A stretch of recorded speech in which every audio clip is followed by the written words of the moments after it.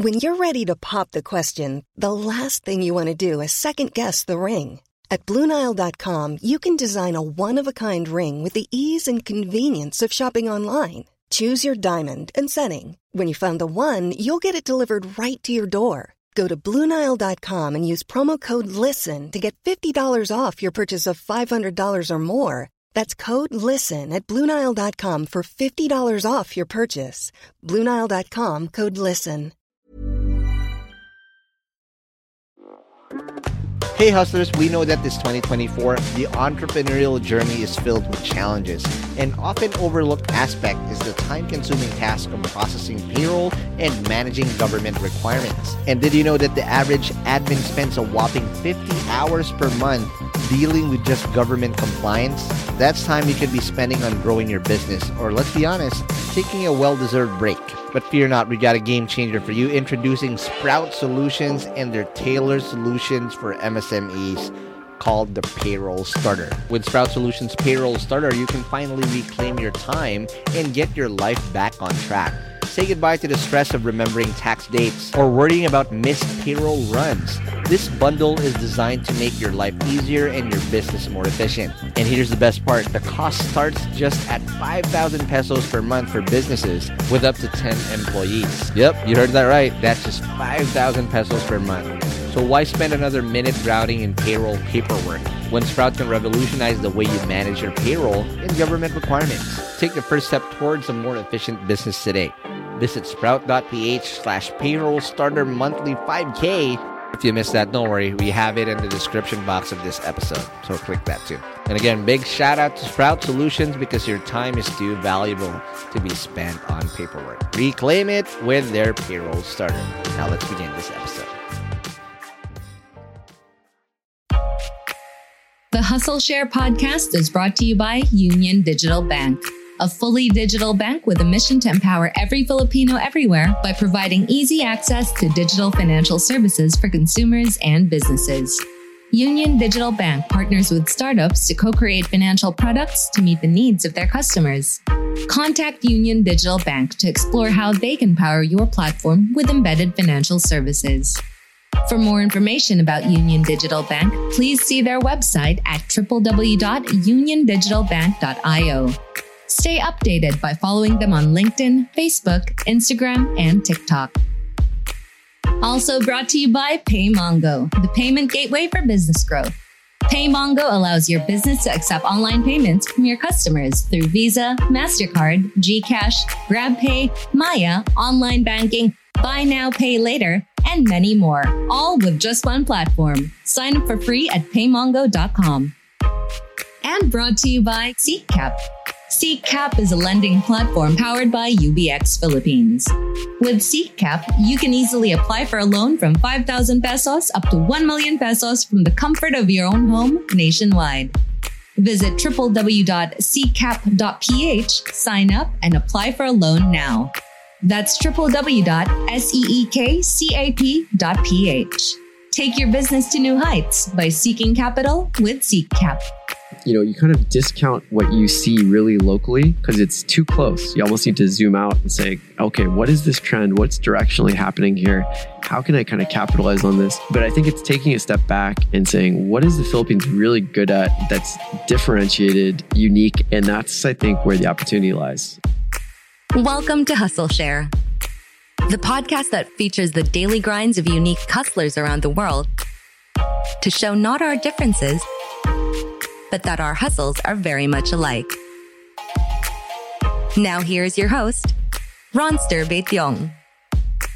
Welcome to the latest episode of the Share Podcast. We are finally with this guy. I've met you 3 years ago. That's right. That's right. And everybody that I've met through the pandemic and actually in person is like, oh, so this is how you look. Yeah.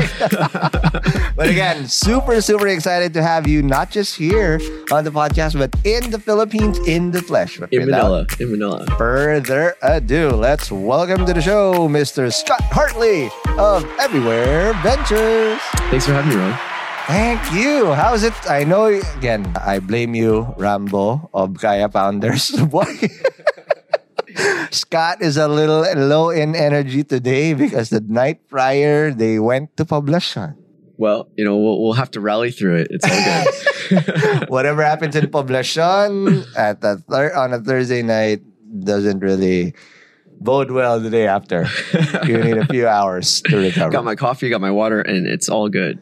All right, Scott, again, thanks so much. But again, I need to ask you the $1 million question. Scott, what's your hustle? What is my hustle? That's a good question. I guess, I've always had a hustle and a side hustle and a side hustle for the side hustle. But I'd say the main hustle is venture capital. So venture capital is basically raising money from, third-party investors. And LPs, exactly, limited partners.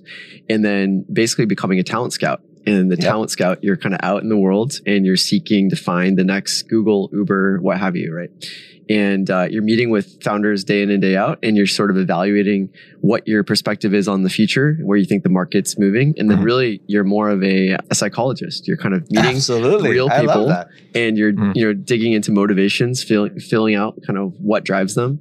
And, are they going to have the grit and the perseverance and the hustle to stick with a big idea for how long it takes, right? And nothing is an overnight success. And that's the thing that, our media-driven world has kind of, tricked us into believing that everything is a 5-second, overnight success. And you really dig in on any successful founder, any big business, and somebody who's been in that hustle for a very long time. And chances are they've, hit brick wall after brick wall, things that aren't on their LinkedIn, things that they don't admit, that really give them the gravitas and the internal drive. And so I think part of what we do is have real conversations with people and try to evaluate, are you really going to stick with this for the next 5, 6, 7 years? How long it takes to usually build a big company. Regardless of how shitty it is. And again, how many times the ups and the downs, right? How many times you get a concussion in your head on a brick wall repeatedly over time. But again, before we talk about, how you guys look at the type of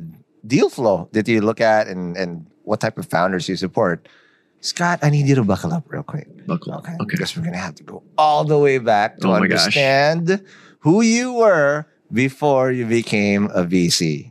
Because we're going to have to ride the Hustle Share Time Machine. Oh, all the way back.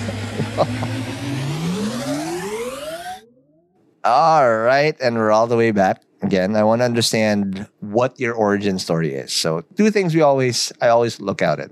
First one is, who did you get exposed to hustling first? Because I always say that hustling is not innate. Hustling is always something that we get influenced on by something or someone or a couple of people. With that, what was the early hustles that you do when you started up? It's a fun question. I think for me, it was probably driven by my dad, not so much in what he did, but in the values he instilled into my sister and I. And I think it was really a growth mindset. Now, having sort of read about that and learned about that, looking back, I realized that's really what they instilled in us, was this notion that if you work hard, you can get better and you can do things that you didn't think were possible. And so the first incarnation of that for me was I was 9 years old. And the World Cup was coming to the U.S. Wow. So what year was this? 1994. Okay, wow. I don't want to soccer World Cup. Put some age. People out there doing their math. But, hey, so that was about when that was going on. Mm-hmm. And I had this idea that I was going to get 1 million touches on the soccer ball. And so I literally started, I did the math. I said, okay, there's 365 days in the year. If I do about 3,000 touches, so those would be juggles of the ball, right? Kicking it with my feet and with my knees and my head. Mm-hmm. If I did 3,000 a day, then I would have 1 million before the World Cup. And so I started a logbook and I started writing every day, and I would juggle and I would do little dribbles around the house and I would keep track, and I would actually... How much furniture did you break along the way? I broke a couple windows. Definitely broke a couple windows. I knocked plants off the patio many times. We had sort of a patio in the backyard, and the grass went in an L around the patio. And I'd put the goal on one side and I would shoot across the patio over. I'd try to bend it around the umbrella, bend it around the plants. And obviously sometimes I would miss. And so I got to 435,000 touches, counted, logged in a book. And, I kind of gave up at that point. But what was indicative to me was that I didn't get all the way to the 1 million, but 435,000 touches made me such a good soccer player. I basically went probably beyond 9 out of 10 or 95 out of 100 of my peers as far as skill set and ability to play. And I realized that the barrier to entry to be great is actually quite low, and most people don't try. You know, and if you actually just put in the hustle, you put in the effort, and you just get 8 steps of the way toward 10, you know, you don't have to get all the way there, but you kind of shoot for the stars and hit the moon, right? Absolutely. And so I think that was a lesson that I learned, you know, as a 9-year-old, 10-year-old, was that, you know, hey, I had this crazy audacious goal. I got halfway there, and it still made me one of the best players in my team, you know, for the duration of my childhood. That's amazing. And so, you know, I think that was the initial hustle. And the second part of that story, which is quite funny, is back around that same time when the U.S. World Cup team came to California, I snuck out of my house and I went down to the local Sheraton. I figured out where the team was staying, and I hustled my way into the lobby, hustled my way into the pool, and got all the autographs of all the players. What? And so I realized that looking back, you know, this was a 10-year-old kid that figured out where the team was staying, you know, called in advance the different hotels without the internet.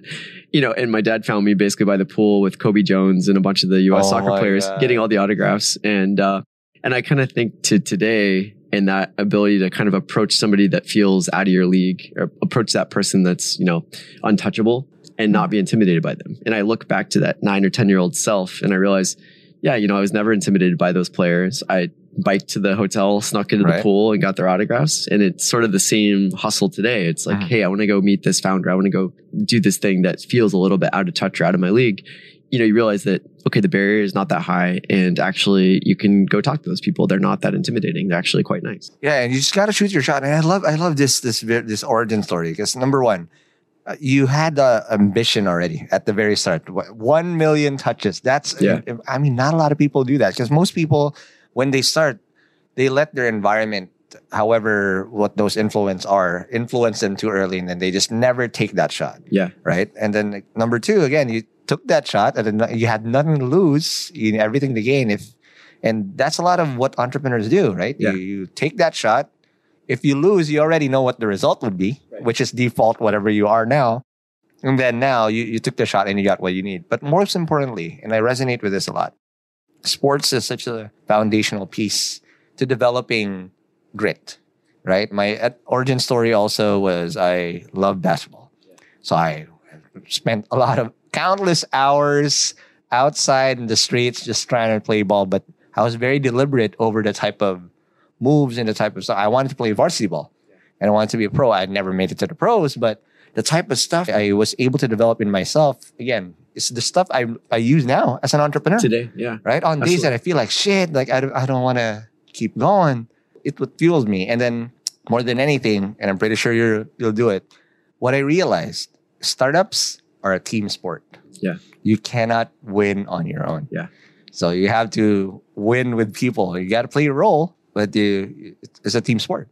Yes, totally agree with that. You know, and similarly, I think probably one of the most formative experiences of my life, you know, fast forwarding a number of years, was doing I did a triathlon. I did a half Ironman. Wow. And that was, my God. You know, it was basically 2-kilometer swim, 100-kilometer bike, and a 20+ kilometer run. You know, and there's so many moments in that journey where you think like, there's no way I can, you're literally drowning in the water. And then somehow you finish the swim, and then somehow you bike, you know, for 3 hours. And then somehow, and it was in the run portion for me, where it was an out and back course. And there were so many moments of basically wanting to quit, but not even just wanting to quit, like physically not being able to really move my body forward, having things breaking down. And I ended up crossing the finish line, but I had 2 IVs stuck in my hand and basically passed out over the line. This was in Cancun, Mexico.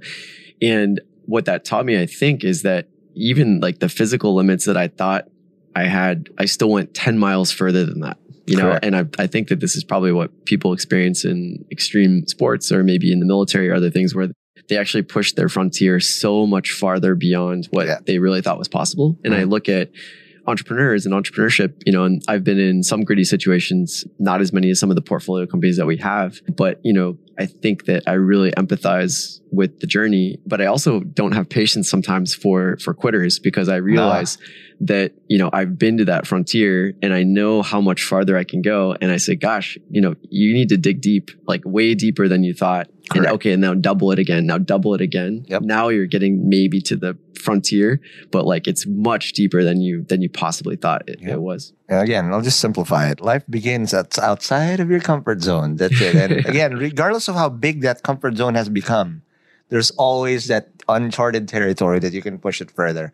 I was telling you before we recorded what we went through in Podcast Network Asia.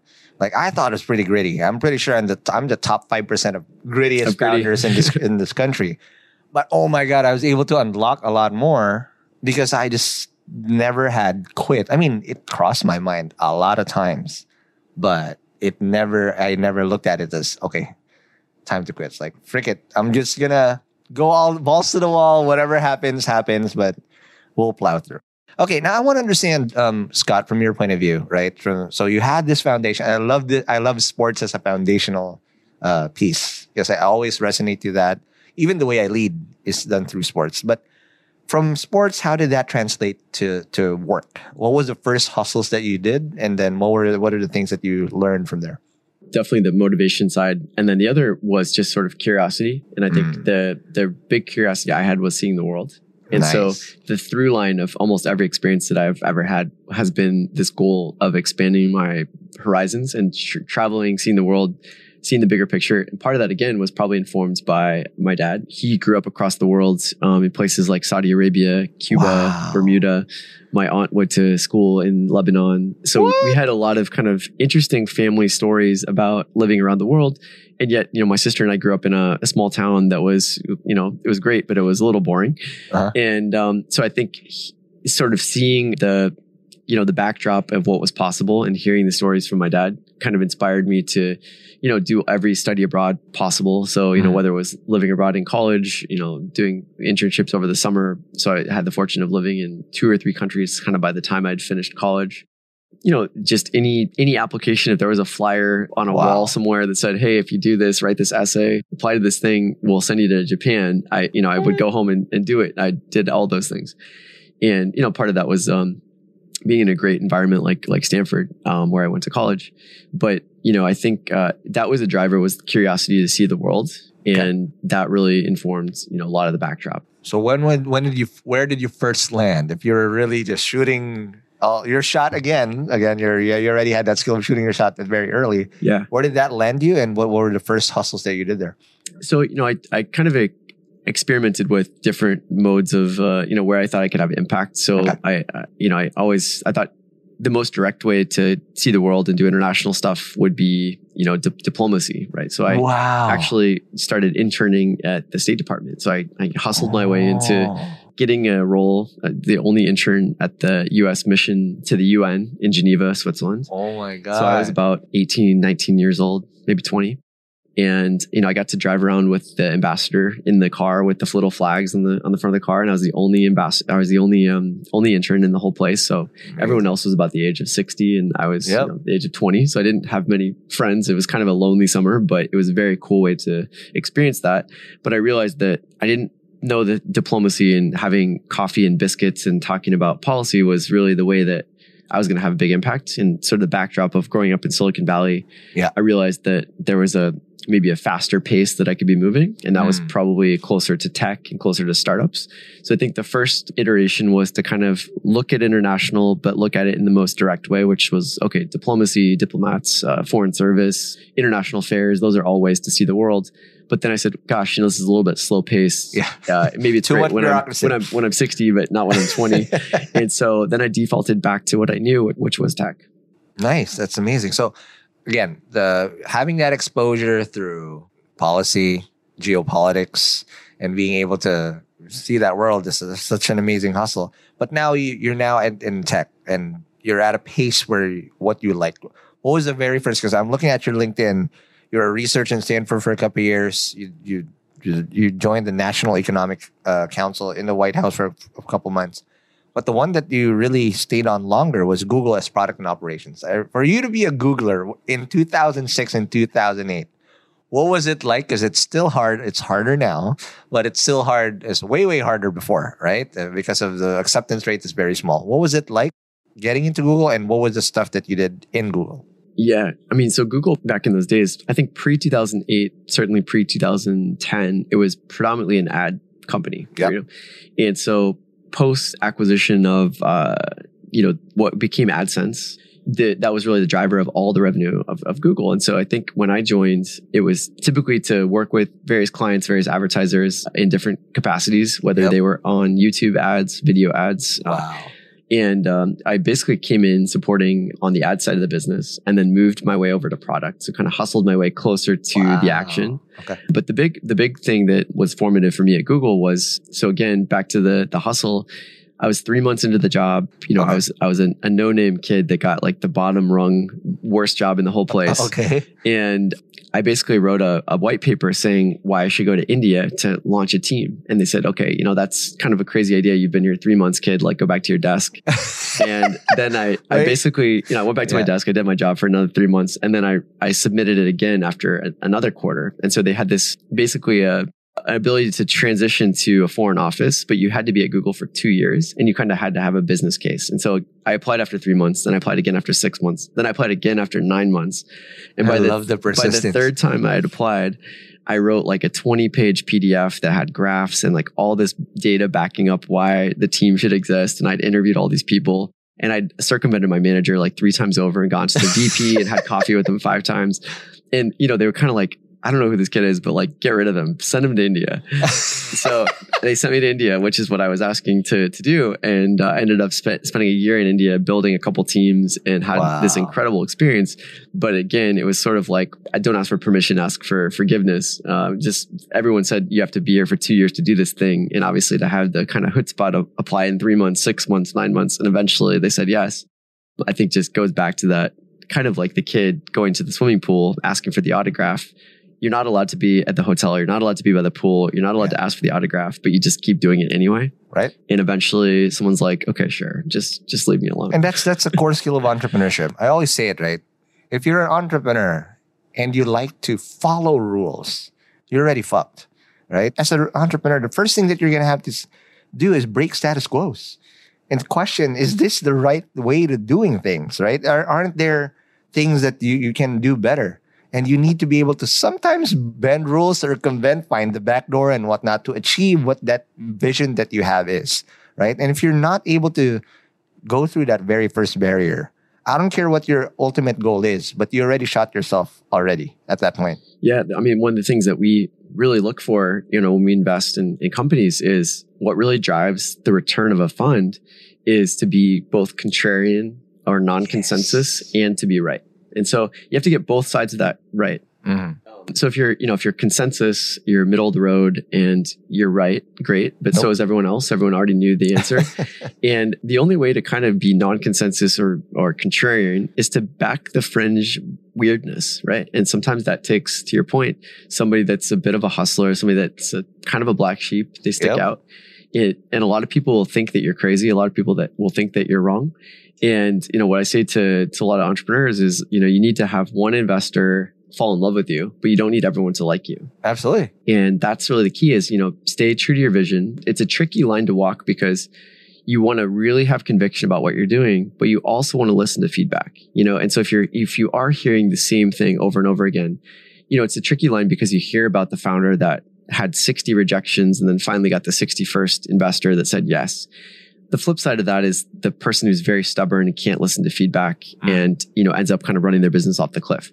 And so I think there's a nuance there of when do you really, stay gritty and stay perseverant and be confident in your own vision, but do that in a way that you're also able to be humble and listen to feedback. And if you feel like it's not going right, be decisive in pivoting. Absolutely. And I think that that's something that I've learned over and over. And I, even this week was in Indonesia and I had a chance to spend some time with the Zendit founder, Moses Love. Moses, yep. And, Moses was telling me about, we met back in 2015 or 16, YC. Just about when he was in YC. Mm-hmm. And I said, gosh, I don't remember the business being exactly this. And he said, no, that was like 4 versions ago. Yeah. And so, we did one thing and then, we pivoted into, Bitcoin and remittances. And then we launched Venmo for Indonesia. And then we went to like financial infrastructure below the hood. Yeah. And you kind of realize that every good founder, when you look at it, of course, now you might say, oh, it's a unicorn. That's great. We probably had that idea from day zero. Never the case. And it's just a lot of humility. That Absolutely. And bitter pills you're going to have to swallow because a lot of this, especially the biggest thing that early founders will need to battle themselves is hubris. Like, I'm right. Just because I see it doesn't mean that, you have to find a way to meander across these things and find a way to whatever North Star you has, because it's never a straight line, right? And then find a way to just capitalize as you go. But last question before we take our first break, Scott. I want to understand, okay, you went to India. What was it in India that you were so persistent about? And with what you wrote prior, is that exactly what transpired when you got there? And what was that experience? So I think, one thing that was a formative, it was really kind of a zeitgeist at that time was this notion of BRICS. So Brazil, Russia, India, and China. Yes. And I sort of said to myself, I really need to, this is where the world is going. These are the 4 engines, the kind of gears of the world. I want to understand all 4 of these. And so a while back, I'd been to Brazil. I went to Brazil one time, and really kind of fell in love with the culture. And I said, gosh, if I could also go to Russia, India, and China and get to know these 4 BRIC countries, I'd really have kind of pole position or, leadership ability to kind of see where the world is going. And so I had this obsession with BRICS. I've never actually been to Russia. That's the one place that I've not been. But I had the chance to go to China. I took a train across China, really tried to get to know it. Before going to China, I read about 10 books on China. So I really kind of dug deep and tried to understand it. And I remember actually the conversation I had with my neighbor at Google, sitting at a desk a few desks away, and he was a transfer from the India office. And I remember in the Financial Times, they had this one big spread in the newspaper that was all about, rising incredible India. And I remember sharing that article with Saurabh. He's still one of my very good friends. And he said, you should go. And so I think that was the backdrop of what inspired me to go to India. Of course, when I got there, it was a different world. I think going in the capacity of a job like Google was an incredible privilege because I had both the ability to live a very international, well taken care of life and to experience the kind of frontier of adventure that India provides. So I could go home to the apartment and I had the job. And, but then I could walk outside, in the middle of the night and take a cycle rickshaw across the city and go, take a train to another city and really have adventure. And so that was something that was really incredible, was being able to explore. And out of the roughly 52 weeks that I spent in India, I think it was around 40 of those weeks I was traveling to a different city. That's amazing. Kind of look at the map and from the very top of Kashmir to the very bottom of Tamil Nadu to to Bengal to end Punjab, to end, northwest, so north, south, east, west, everywhere. And that's, now the name of our fund everywhere. So that it comes full circle. Amazing. So that came from your Indian hustle, apparently. All right. That's amazing, Scott. Now let's take our first break. And when we come back, we will now talk about how you then went on and got into BC. All right. From being a hustler, shooting their shot, to being the one being shot in terms of shots too. I don't know if that makes sense. Let's talk about that more after the break. When you're ready to pop the question, the last thing you want to do is second-guess the ring.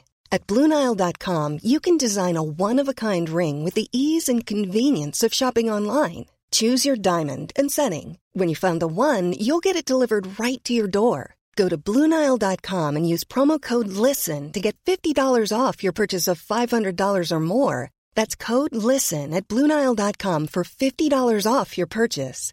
BlueNile.com, code LISTEN. I'm Sandra, and I'm just the professional your small business was looking for. But you didn't hire me because you didn't use LinkedIn Jobs. LinkedIn has professionals you can't find anywhere else, including those who aren't actively looking for a new job, but might be open to the perfect role, like me.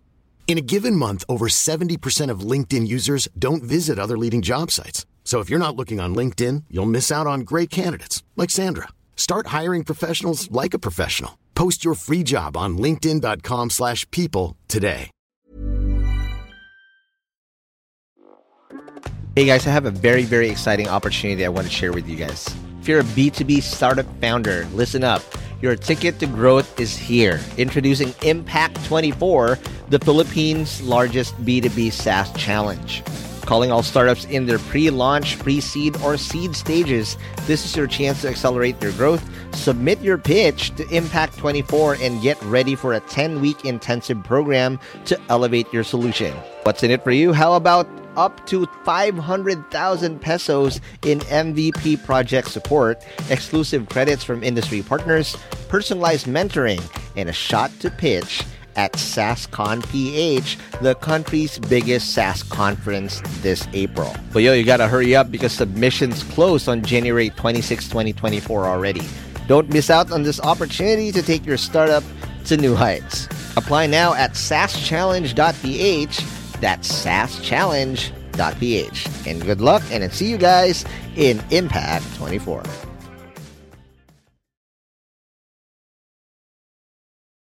And we're back from the break. We are still with Scott Hartley. Again, told us what he then did as a hustler. But again, you didn't stay hustling as on the hustler side for long. Because after Google and whatnot, you did Facebook in 2010 to 2011 for a year, right? After your stint in Harvard for a year also. But I'll go straight to Facebook because after that, that's when you became a VC. Is that correct? Okay, so now you did Google. How did you hustle in Facebook now? There was a big exodus from Google to Facebook. We saw kind of all the adult supervision that went from Google. So when Sheryl Sandberg, who was one of my very first bosses at Google, so when I started, all of the sort of operations part of the business was in one building that was adjacent to and kind of separate from the rest of product and engineering. And in that one building, Sheryl was the overall top dog. She was the boss, and there were 3 or 4 other people in between Sheryl and myself. It was from manager levels. And I remember I talked to her on the very first day, and she was just such an inspirational figure that when she went to Facebook, I believe around 2008, that was kind of the signal to me that, okay, the adult supervision has now showed up. The person who really built the ads business at Google, bringing over her lieutenants, her top other officials from Google. And that was kind of the signal to me that Facebook was sort of on the up trajectory. Clearly, obviously, we all used it before that. But so, I had the chance to jump over there. In many ways, though, it was a kind of a repeating movie of what I'd experienced at Google. And so there was a kind of fork in the road where I said, do I stay on this path and kind of go back down the same road that I was just on, which looks a lot like product, and operations, maybe going and helping set up an Indian office, helping set up a foreign office. And obviously the incredible opportunities in that. And sometimes, there are some days where I regret, not going down that fork of the road. But I jumped out and decided, I went to grad school, ended up going to Columbia in New York, which really unfurled a whole different world for me because I hadn't ever lived in New York. And actually, believe it or not, I never really wanted to live in New York. It wasn't a place that, a lot of kids say, oh gosh, if only I could make it in Manhattan, I could make it anywhere or whatever. That wasn't me. Jay-Z's fault. Yeah, I wasn't really, gung-ho about New York, but I was in India and I'd gotten into a couple schools and I mentioned to people the schools that I'd gotten into and people said, oh my gosh, Columbia in New York, that's great. And so I realized back to the international side of things, if I wanted to have an international flavor in my life, that was a place that would maybe help provide that. And so that was the kind of the gravity for doing that. So post grad school, going into venture capital, it was really a couple of professors of mine that suggested it. It was a backdrop and something that I had known about since being a kid because of where I'd grown up in Silicon Valley. I actually knew.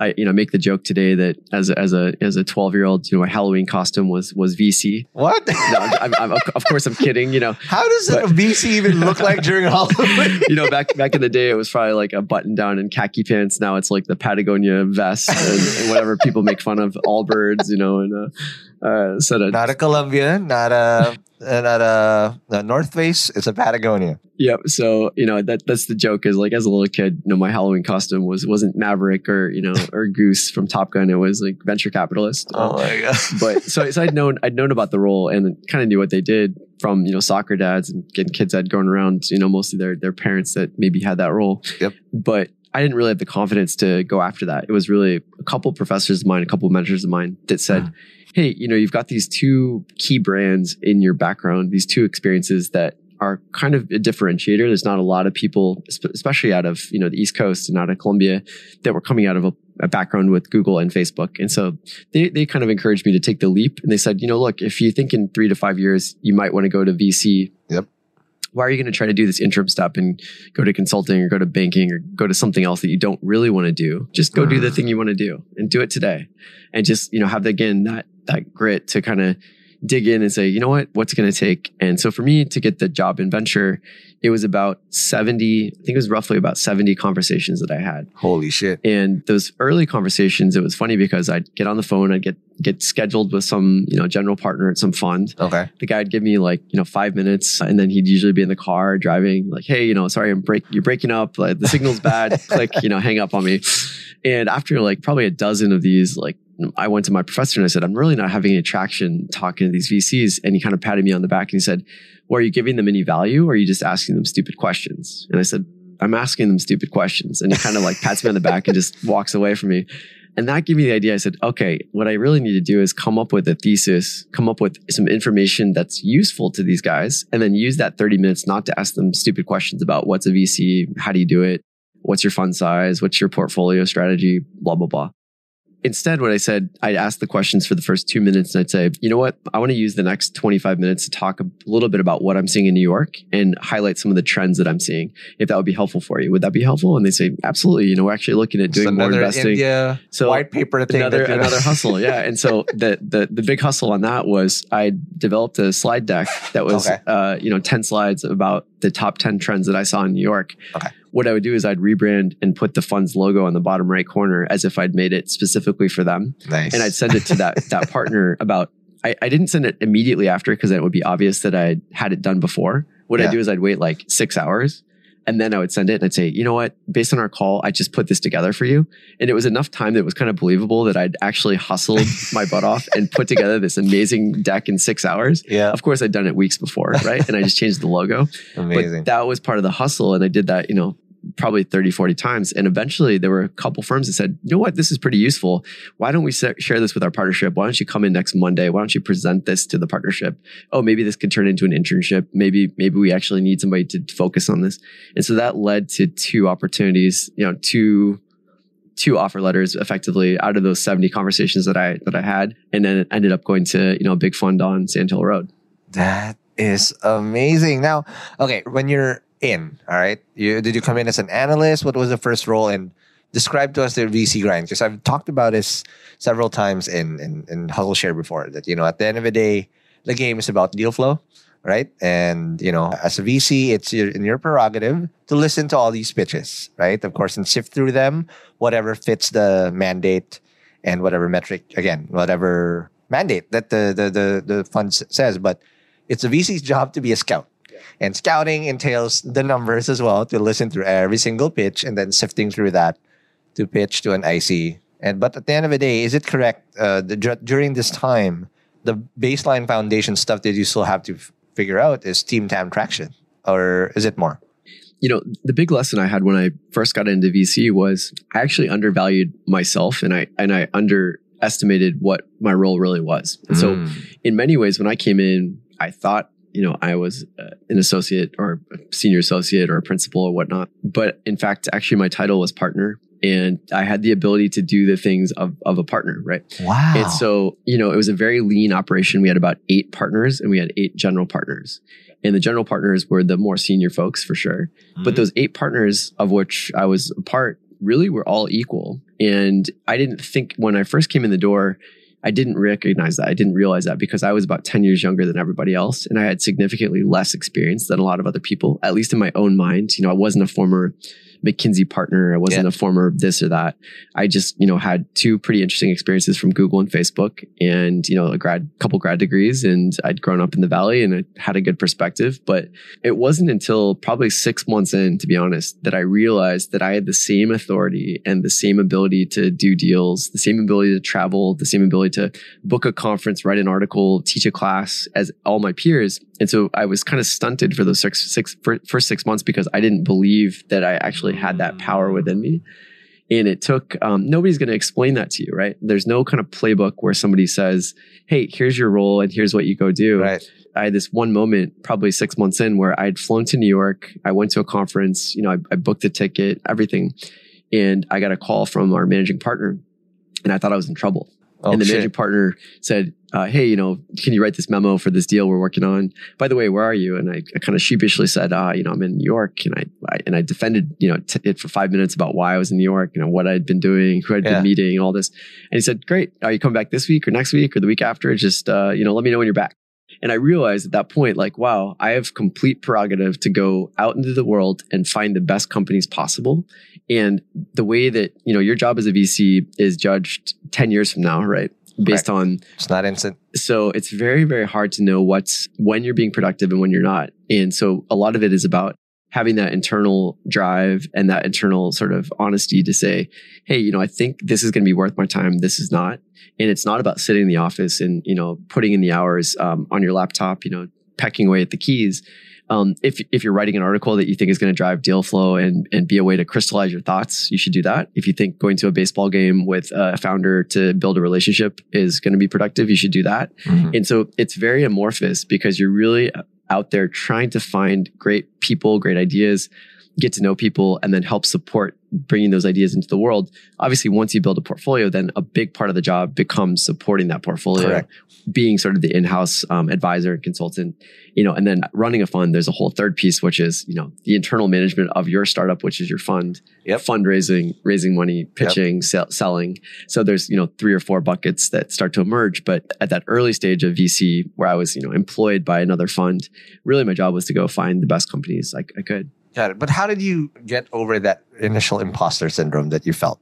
Right? It's like, all right, I feel like, again, you're undervaluing yourself of what you could have done, right? But through that time, because again, you spent a couple years here, right? 3 years. How did you get over that initial limiting beliefs that you were trying to put onto yourself, and how did you maximize that opportunity at that point? It wasn't as if I found the answer overnight. I think I kind of chipped away at realizing what I liked to do, what I was good at, what I was maybe better at than other people at the firm. And everybody, what I realized is everyone has to play their own game. Yep. And so, venture is a team sport. Entrepreneurship is a team sport. And, some people are great at defense. Some people are great at offense. Some people are good goalkeepers. You got to play your role. And so I realized that, one of our partners was a guy that he loved college football, and his thing was around college football. He did a lot of events related to that, and I thought, people, tailgating. People said, he's not working. And I was like, well, actually, he finds the best deals. He is working. That's just what works for him. Yeah. Somebody else, wants to go speak on panels. Somebody else organizes 50 founder dinners. Somebody else sits alone in their office and writes articles, right? Those are all productive, but you can't sort of be judgmental to this one is good and this one's bad. And so I think, now when we run Everywhere Ventures, my co-founder Jenny and I have very different skill sets, but I think what we've been able to do is empower each other to be the best version of ourselves. So she's, very good at organizing events, very good at community, very good at sort of writing, quick one-off thoughts that are incisive, kind of to the bone truths about venture or entrepreneurship, which really resonate with people. And they absolutely love her Twitter personality. Yep. I don't have a Twitter personality. And so for me, it's sitting, and writing a long form piece that's more thought out and, and I can put sort of my whole sort of feelings into. And so, I think you just got to play your own game and play it as well as you can. Right. Absolutely. And stick to whatever works and gives you the most upside per se. All right. So after that, you technically, again, I just want to zero in very quickly here because you went into government again. This time it's a domestic policy council. Is this under the Obama administration? Yeah. So it basically did a fellowship. It was pretty interesting around 2014 or so. Todd Park, who was the founder of Athena Health, big company in the States. Todd was the CTO of the White House. And so the chief technology officer that Obama had brought in. And they developed a program called the Presidential Innovation Fellows Program, which basically was trying to cycle product and operations and, product engineering and maybe to some degree venture folks into government, just to infuse more sort of experimentation, rapid iteration, prototyping, lean government, if you will. Got it. And so for me, it was kind of a transition moment thinking about, if I was going to stay at this big fund or if I wanted to go a little bit earlier stage, kind of at this inflection point, because my prior fund was typically Series A and Series B, which is amazing, but you're writing very few checks a year. It's very low cadence and very kind of high conviction. Yeah. And I think that, for my personality type and my curiosity, being at the earlier stage and working more directly with founders was what I wanted to do. So the White House served as an interesting transition point for me. Okay, sounds good. And again, another long stint you did was 2014 to 2019. You were a term member at the Council of Foreign. Again, is this their full circle moment into geopolitics and policy? What was that like? Yeah, so what I learned from actually one of my mentors back in the day, this guy Jonathan Zittrain, he's a law professor at Harvard, and he was a guy that I got to do some research with back a million years ago. And one of the things I remember sitting in Jonathan's office, and he said, look, a lot of people don't have any interests. If you have more than one, keep those lanes open for as long as possible. Keep riding all of the rails. Don't listen to people that tell you have to pick one. You don't have to pick one. Yep. And I think one thing that I learned, younger in my career, especially when I was at MDV, the venture fund on Sand Hill Road, is if you read an older guy's bio, oftentimes the bio, talks about their accolades and what they've done work-wise. And then it ends with, and he's also on the board of the ballet, and he's also, a member at the blah, blah, blah symphony orchestra. Yep. And nobody says to that guy, hey, maybe you should stop doing private equity and you should do ballet full time, right? People recognize, okay, you have your day job, but you also have these other interests, and those interests are holistic and they make you a well-rounded, good person. Yep. And I think when you're younger in your career, people think that every one of those other interests is a distraction and what you maybe should be doing. So I remember people kind of pulling me into the office, closing the door and saying, you write for Forbes, you're pretty good at writing. Have you ever thought of quitting venture capital and becoming a journalist? And you say, no, my job as a VC is to find deal flow. And one of the ways that I do that well is by writing. It's an implementation of my day job, which I really enjoy. Yep. It's not as if I need to go become Tom Friedman and become a journalist. Nope. And so I think when you're younger in your career, you need to have conviction about what you want to do and then keep riding all these various rails. So for me, foreign policy has always been a backbone of interest in my life. Yep. And so I've always kept that lane open. And that lane was open from the time that I did the stuff at the State Department in Geneva, to the couple stints in the White House, to the term membership at the Council on Foreign Relations. It's always been a backdrop, and it will continue to always be a backdrop. And I think finally now, maybe being 12 years into venture capital, I don't have people kind of pulling me into the side office being like, well, maybe you should quit venture and go become a diplomat. You kind of realize you can do lots of things and you can do them all at the same time. And they actually make you a more interesting, well-rounded person. And they also make you a more authentic person. And a lot of what really drives success, I think, in either entrepreneurship or in venture is just being your authentic self. And if I can sit across the table with a founder and they can tell me what they're interested in doing, if I'm full of hot air and I say, I really love convertible notes and I really love safe documents. And on the weekends, I dream about liquidation preferences. None of that is true. It's all bullshit, right? I say, no, I love reading the Financial Times. I love foreign policy. I love, reading fiction. There's a lot of things about me that are not venture. And so I think to have that authentic conversation with an entrepreneur makes you a real person. And then that's why they want to work with you, right? And so those have been the reasons why I've kept all these other lanes open. It's just because they're genuine parts of my personality and things that interest me. I totally agree. And a lot of these things, at the end of the day, what you're looking for are synergies in between. Because if you become, again, an expert, what you don't want to end up with is you have a dozen interests and you're all just surface level at it. You don't have, oh shoot, I'm an expert on one of these. But if you're just jumping from interest to interest and interest, especially if you're just trying to catch up with the Joneses, right? Then that's a recipe for being, vanilla or mediocre. But again, if you're passionate about something, spend time, whether there's money or not, because at the end of the day, whatever lessons you learn there translates well. So for example, for me, I totally resonate. Podcasting is always going to be part of my shit. I'm in year 4 now. I'm just happy I was able to find another startup doing podcasting, but I was doing this when I was doing chatbots. Yeah. It's not zero sum. Exactly. It's not. I became a better communicator, way better than I ever was when I started doing podcasts, and it also grew my network. Whatever I learned here always translated to the other shit that I'm doing. Right. And I mean, what an amazing job you have to be able just to talk to people and listen to people, right? And in depth. I learned so much from you guys over this hour and a half that I'm going to be talking to. That again, whatever I decide to do or whatever I'm passionate about, there's always a synergistic effect to make it better?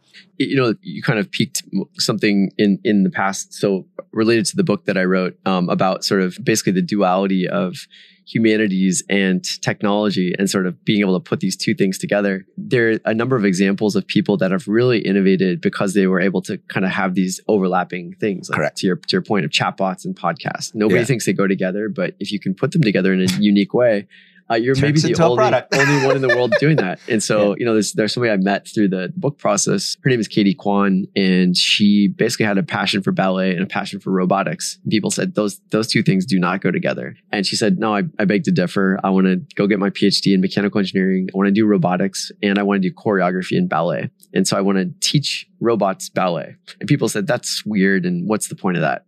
It turns out that robots actually are used a lot in hospital situations and sort of end of life care. And there's a big trust issue when people deal with a mechanical tool feeding them or moving them up in bed.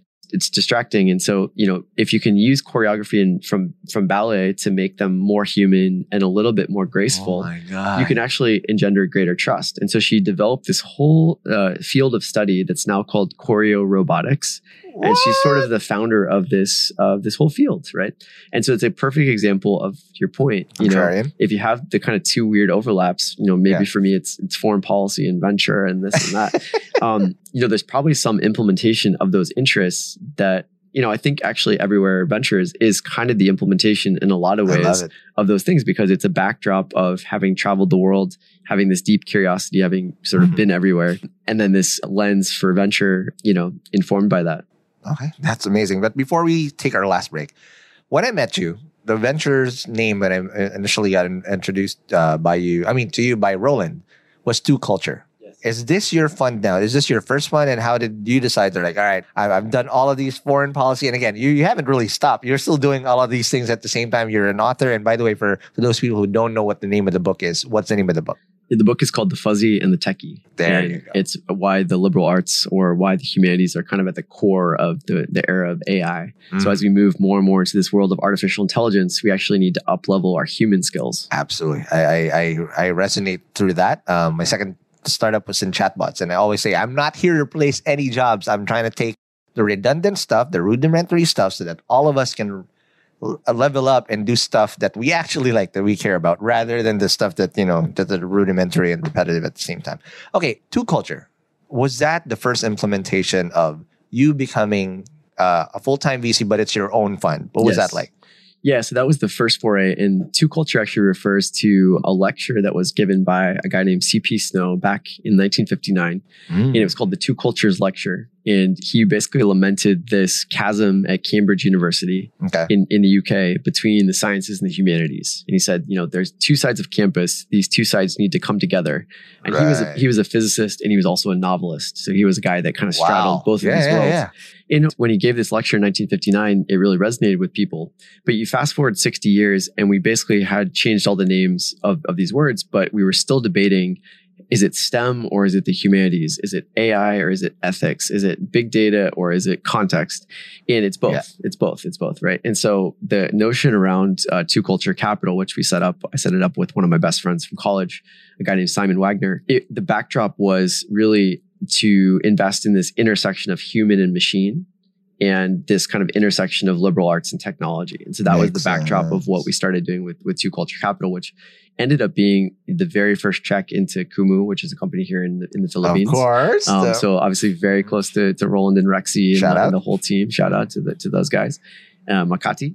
And then from there started building a founder community in New York. And so that founder community was a very organic process of bringing together founders and operators. There wasn't the topsoil in New York City that it had existed in a place like San Francisco, where you had wave 2, wave 3, wave 4 founders supporting the next generation. People that had been early semiconductor people, and then early internet people, and then early Google people. And then, the wave in San Francisco means that there's so much support for future founders, and that didn't exist so much in New York. And so we started just bringing together a founder community that turned into a very small fund one.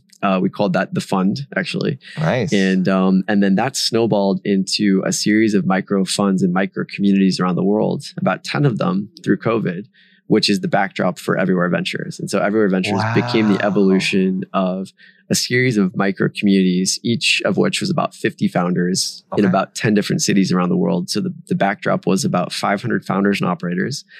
And so that's become, really my full-time role now is running this community with my partner, Jenny.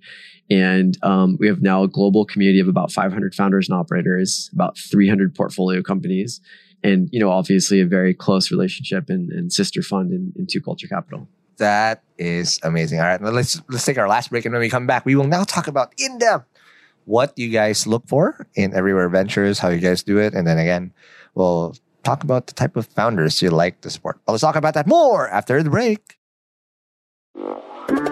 Hey hustlers, it's time to talk business once again, and we're excited to share a bit more info about our sponsor, Sprout Solutions. And again, just like what I said at the start of the episode, you should check out Sprout's Payroll Starter as you grow your own startup, because this bundle that they have is literally what you need to take your startup to the next level as you grow your employees. And this bundle is your key to freedom, including payroll outsourcing to experts, a subscription to timekeeping and attendance software, and government compliance services. Sprout's Payroll Starter has you covered for payroll, BIR, SSS, and taxes. All the stuff that no founder loves to do. So let Sprout handle the busy work and say goodbye to lines and tax payment stress. All this for as low as 5,000 pesos. Again, that's just 5,000 pesos all in for your payroll and HR needs. So visit sprout.ph payroll-starter-monthly-5K, or again, just click the link in the description box of this episode to elevate your business management game. And again, big thank you to Sprout Solutions, liberating your time for what truly matters. Hey hustlers, wish there was an easy way to open a bank account and grow your money without the hassle of lengthy application process and income documents? Well, I got good news, because today's sponsor, Uno Digital Bank, is here to help you achieve your financial goals. You can easily open an account with the Uno app in just 5 minutes and one valid ID. And as one of the 6 digital banks licensed by the Bangko Sentral ng Pilipinas, the company is committed to providing customers with simpler, better, and more accessible banking. Last year, Uno Bank was recognized by the Asia Banking and Finance Awards and bagged the title Open Banking Initiative of the Year due to the success of its partnership with GCash, one of the Philippines' leading mobile wallet platforms. And with the Uno mobile app, you can access an hashtag Uno Ready savings account and enjoy daily interest crediting. With their hashtag Uno Earn or hashtag Uno Boost time deposit accounts, you can enjoy a high interest rate of up to 6.5% per annum. Enjoy monthly payouts with hashtag Uno Earn and flexible tenors with hashtag Uno Boost. Other app features include pay bills, the Uno Virtual Debit MasterCard, life insurance, scan and pay with QRPH, and phones. And the one thing that I really love about Uno Digital Bank is they're open to collaborate with a lot of Filipino startups. I've had a chance to see the partnerships that they've had lined up with the startups that they have, and it's truly exciting to see how a digital bank like Uno can enable startups to unlock the power of fintech through digital banking. So if you're ready to elevate your banking experience, download the Uno mobile app today from the Google Play Store or App Store. Or if you want to collaborate with them, I'll be happy to give you an intro. Just shoot us an email at hello@hustleshare.com.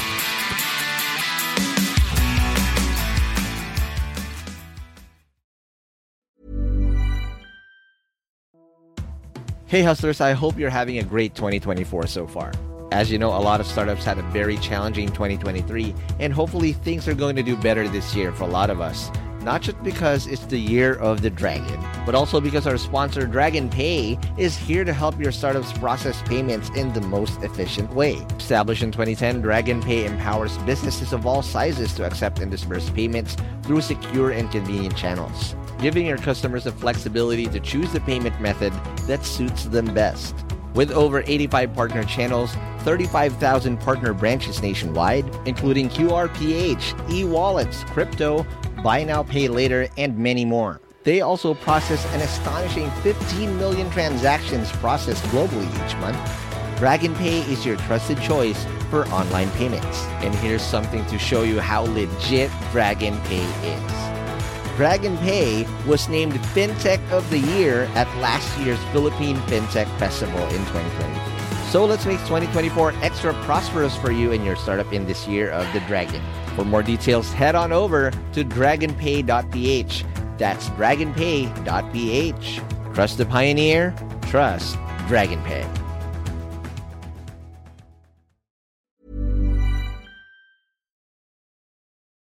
And we're back in the break. We are still with Scott Hartley and told us what the guys do and how he got into VC. But again, the title of this episode is The Hustle Behind Everywhere Ventures. But before we start, again, shout out and big thank you to Clock In by Ayala Land for lending us this very amazing conference room that we're recording, just literally across where Scott is staying while he's staying here in Manila. So thank you for, again, Clock In by Ayala Land is one of the better co-working spaces. You check them out at Google them, Clock In at Ayala Land. They have multiple locations. There's one of them here in Makati. I think they're everywhere. Just check it out. Again, if we did it here, it's pretty legit. Okay, there you go. Okay, sounds good. Now, Scott, Everywhere Ventures, elephant in the room I want to know is, what's the mandate? What do you guys look for? So you said there's micro funds around the world, right? But what type of founders or what type of stages of startups do you like participating in? Yeah, so the premise of Everywhere Ventures is most of our LPs, most of our investors are founders themselves. And so we have about 500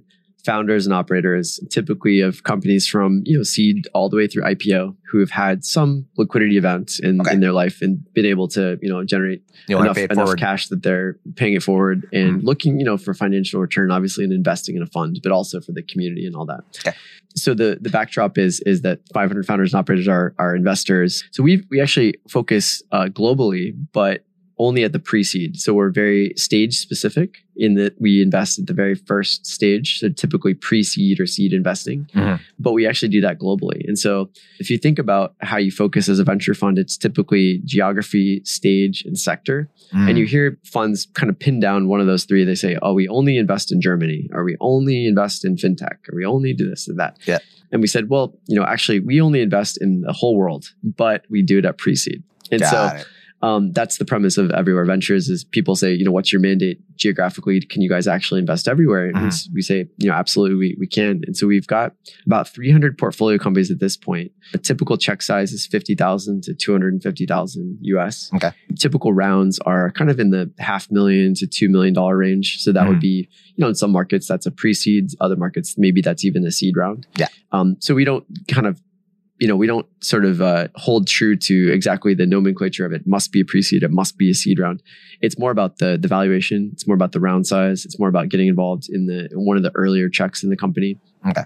And typically we invest in what we call the table stakes economy. Okay. And the table stakes are really the future of money, health, and work. And what we mean by that is kind of fintech and financial infrastructure, digital health and telemedicine that enables us to be healthier at distance, but also kind of the pain points of data extraction and all the messiness of the healthcare system, at least in the United States, which is probably quite similar, I'd imagine in different ways here, and then the future of work, which really touches on software as a service and kind of vertical SaaS. And now, in this new world, a little bit of AI. And so it's not so much the chat GPTs and all the buzzwords of AI, but really what it is the evolution of SaaS. It's the evolution of supplementing people with technology to make them more efficient. Exactly. And, so AI, when we experience, generative AI, it's typically in a very esoteric, tiny corner of the market where it says, medical billing is broken. If we took this data set and merged it with this other data set, built some AI tools around that and we're enabling, more efficient medical billing, that would be interesting. And so that's like a very narrow implementation of AI, but that's kind of what's more interesting to us than all the big buzz around sort of something like a chat GPT. Got it. So a couple follow-up question on that is, okay, so you're pre-seed and seed. Some startups at pre-seed are even pre-revenue, pre-product. How early do you guys go? So we go all the way early, but I would caveat that with typically, venture, you're tiptoeing around this element of trust and how do you really validate an idea? And obviously you can sell vision, you can sell traction, you can sell team, but typically you have to be able to build trust around one of those elements, right? And so if you're selling traction, that's one thing that we back. But so we might never have met a team before, but they have great traction and we might make that investment. There might be somebody else who we've known for a very long time and we've seen their successes before. They might have no product or no traction, but we back them because we believe in the team. Founders. Right. And so it really is kind of it's a moving target because the other thing I would say is we invest, I'd say venture kind of falls into a world of investing around access or investing around process.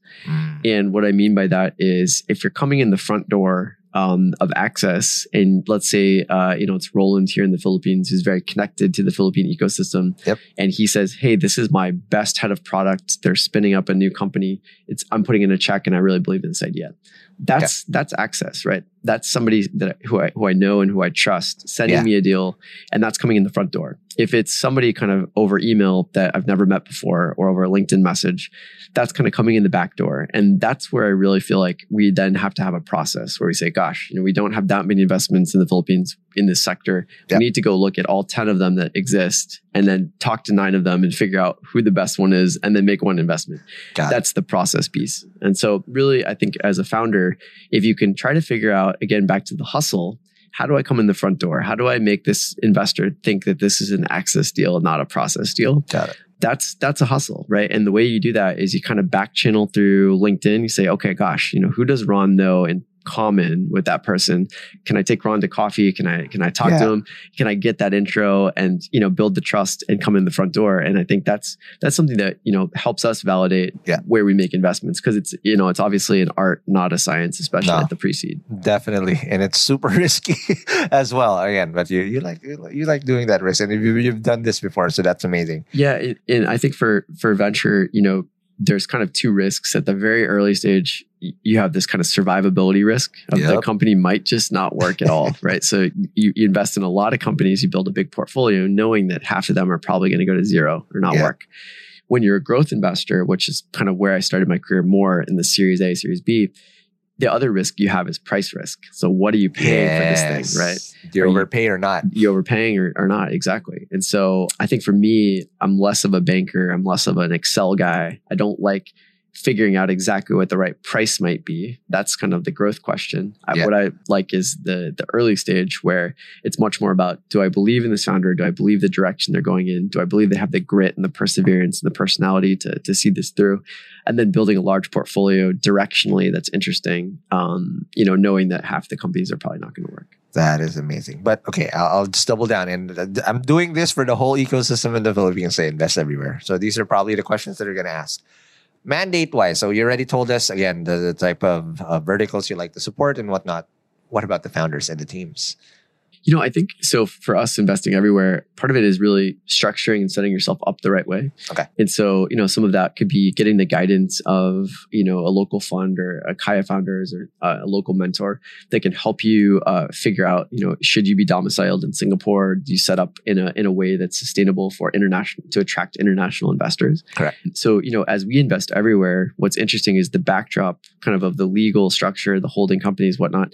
They're actually quite vanilla, and they're usually in a few places. They're usually Delaware, Singapore, Ireland, or Caymans. One of there's probably 4 or 5 islands. VIs, whatever VI you one of the islands. And that's sort of the on-ramp that just enables you to attract some of that international money as well. Sounds good. All right, now just last few questions before we wrap this baby up, because I know we gotta go as well. But okay, so when you look at this again, I've been exposed to the VC side of things, right? And this is what I always try to look under the hood now.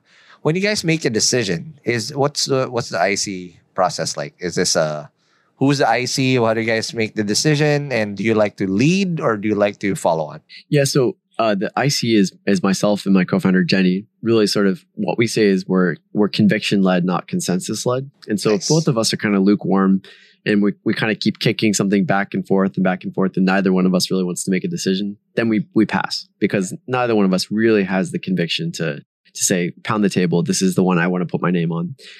Conviction means that one of us is pounding the table and super excited about it. And it may, take a few weeks of kind of, I'd say the way that venture typically happens at the pre-seed is it's almost like water against a dam.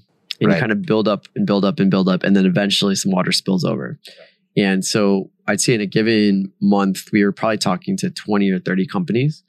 And those companies are at various stages of closing their rounds. And then as those rounds kind of start to come to fruition, as we kind of help pull together other investors, because we may lead in sort of optics, but typically we're, only one quarter or one half of the round. And so it always requires a collaborator. And so we're always kind of bringing in a collaborative local fund or friendly fund.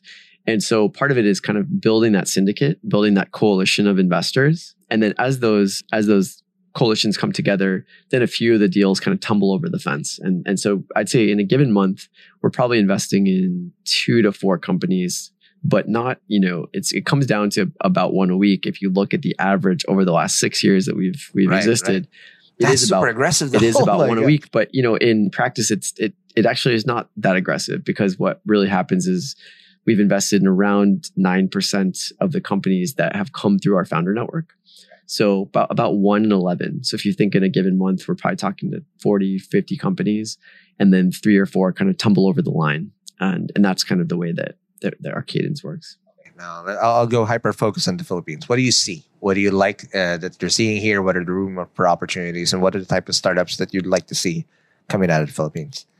Yeah, I think it's twofold. One is there's a global market where the Philippines has a comparative advantage around even what you do, right? There's a backdrop of this can exist only very few places, and the Philippines really has a comparative advantage to do some of the things that you do. So I think that it's tackling the local comparative advantage and then going after the global market with that advantage. Yeah. Or it's looking at sort of what are the tailwinds and the trends that are happening in Asia, happening in Southeast Asia, and happening in the Philippines specifically, that the rest of the world hasn't seen yet. And this is something that it takes zooming out, because in my life, I've been at the epicenter of a few trends where I've really discounted those trends because they seem obvious to me, because I'm sitting in the middle of the storm, right? Yeah. Facebook was probably this in 2004, 2005. Everyone in my college campus was on it. I started to see other people join there, start to work there. I remember there was a Christmas party one year, and it was 100 employees were at Facebook. And I thought to myself, gosh, I missed the boat. It's a huge company now. It's 100 employees. Yep. Obviously now it's 20,000 or 50,000 or whatever it is. And so, you kind of discount what you see really locally because it's too close. You almost need to zoom out and say, okay, what is this trend? What's directionally happening here? How can I kind of capitalize on this? And so, maybe that's around esports. Maybe that's around gaming. Maybe that's around particular future of work implementations.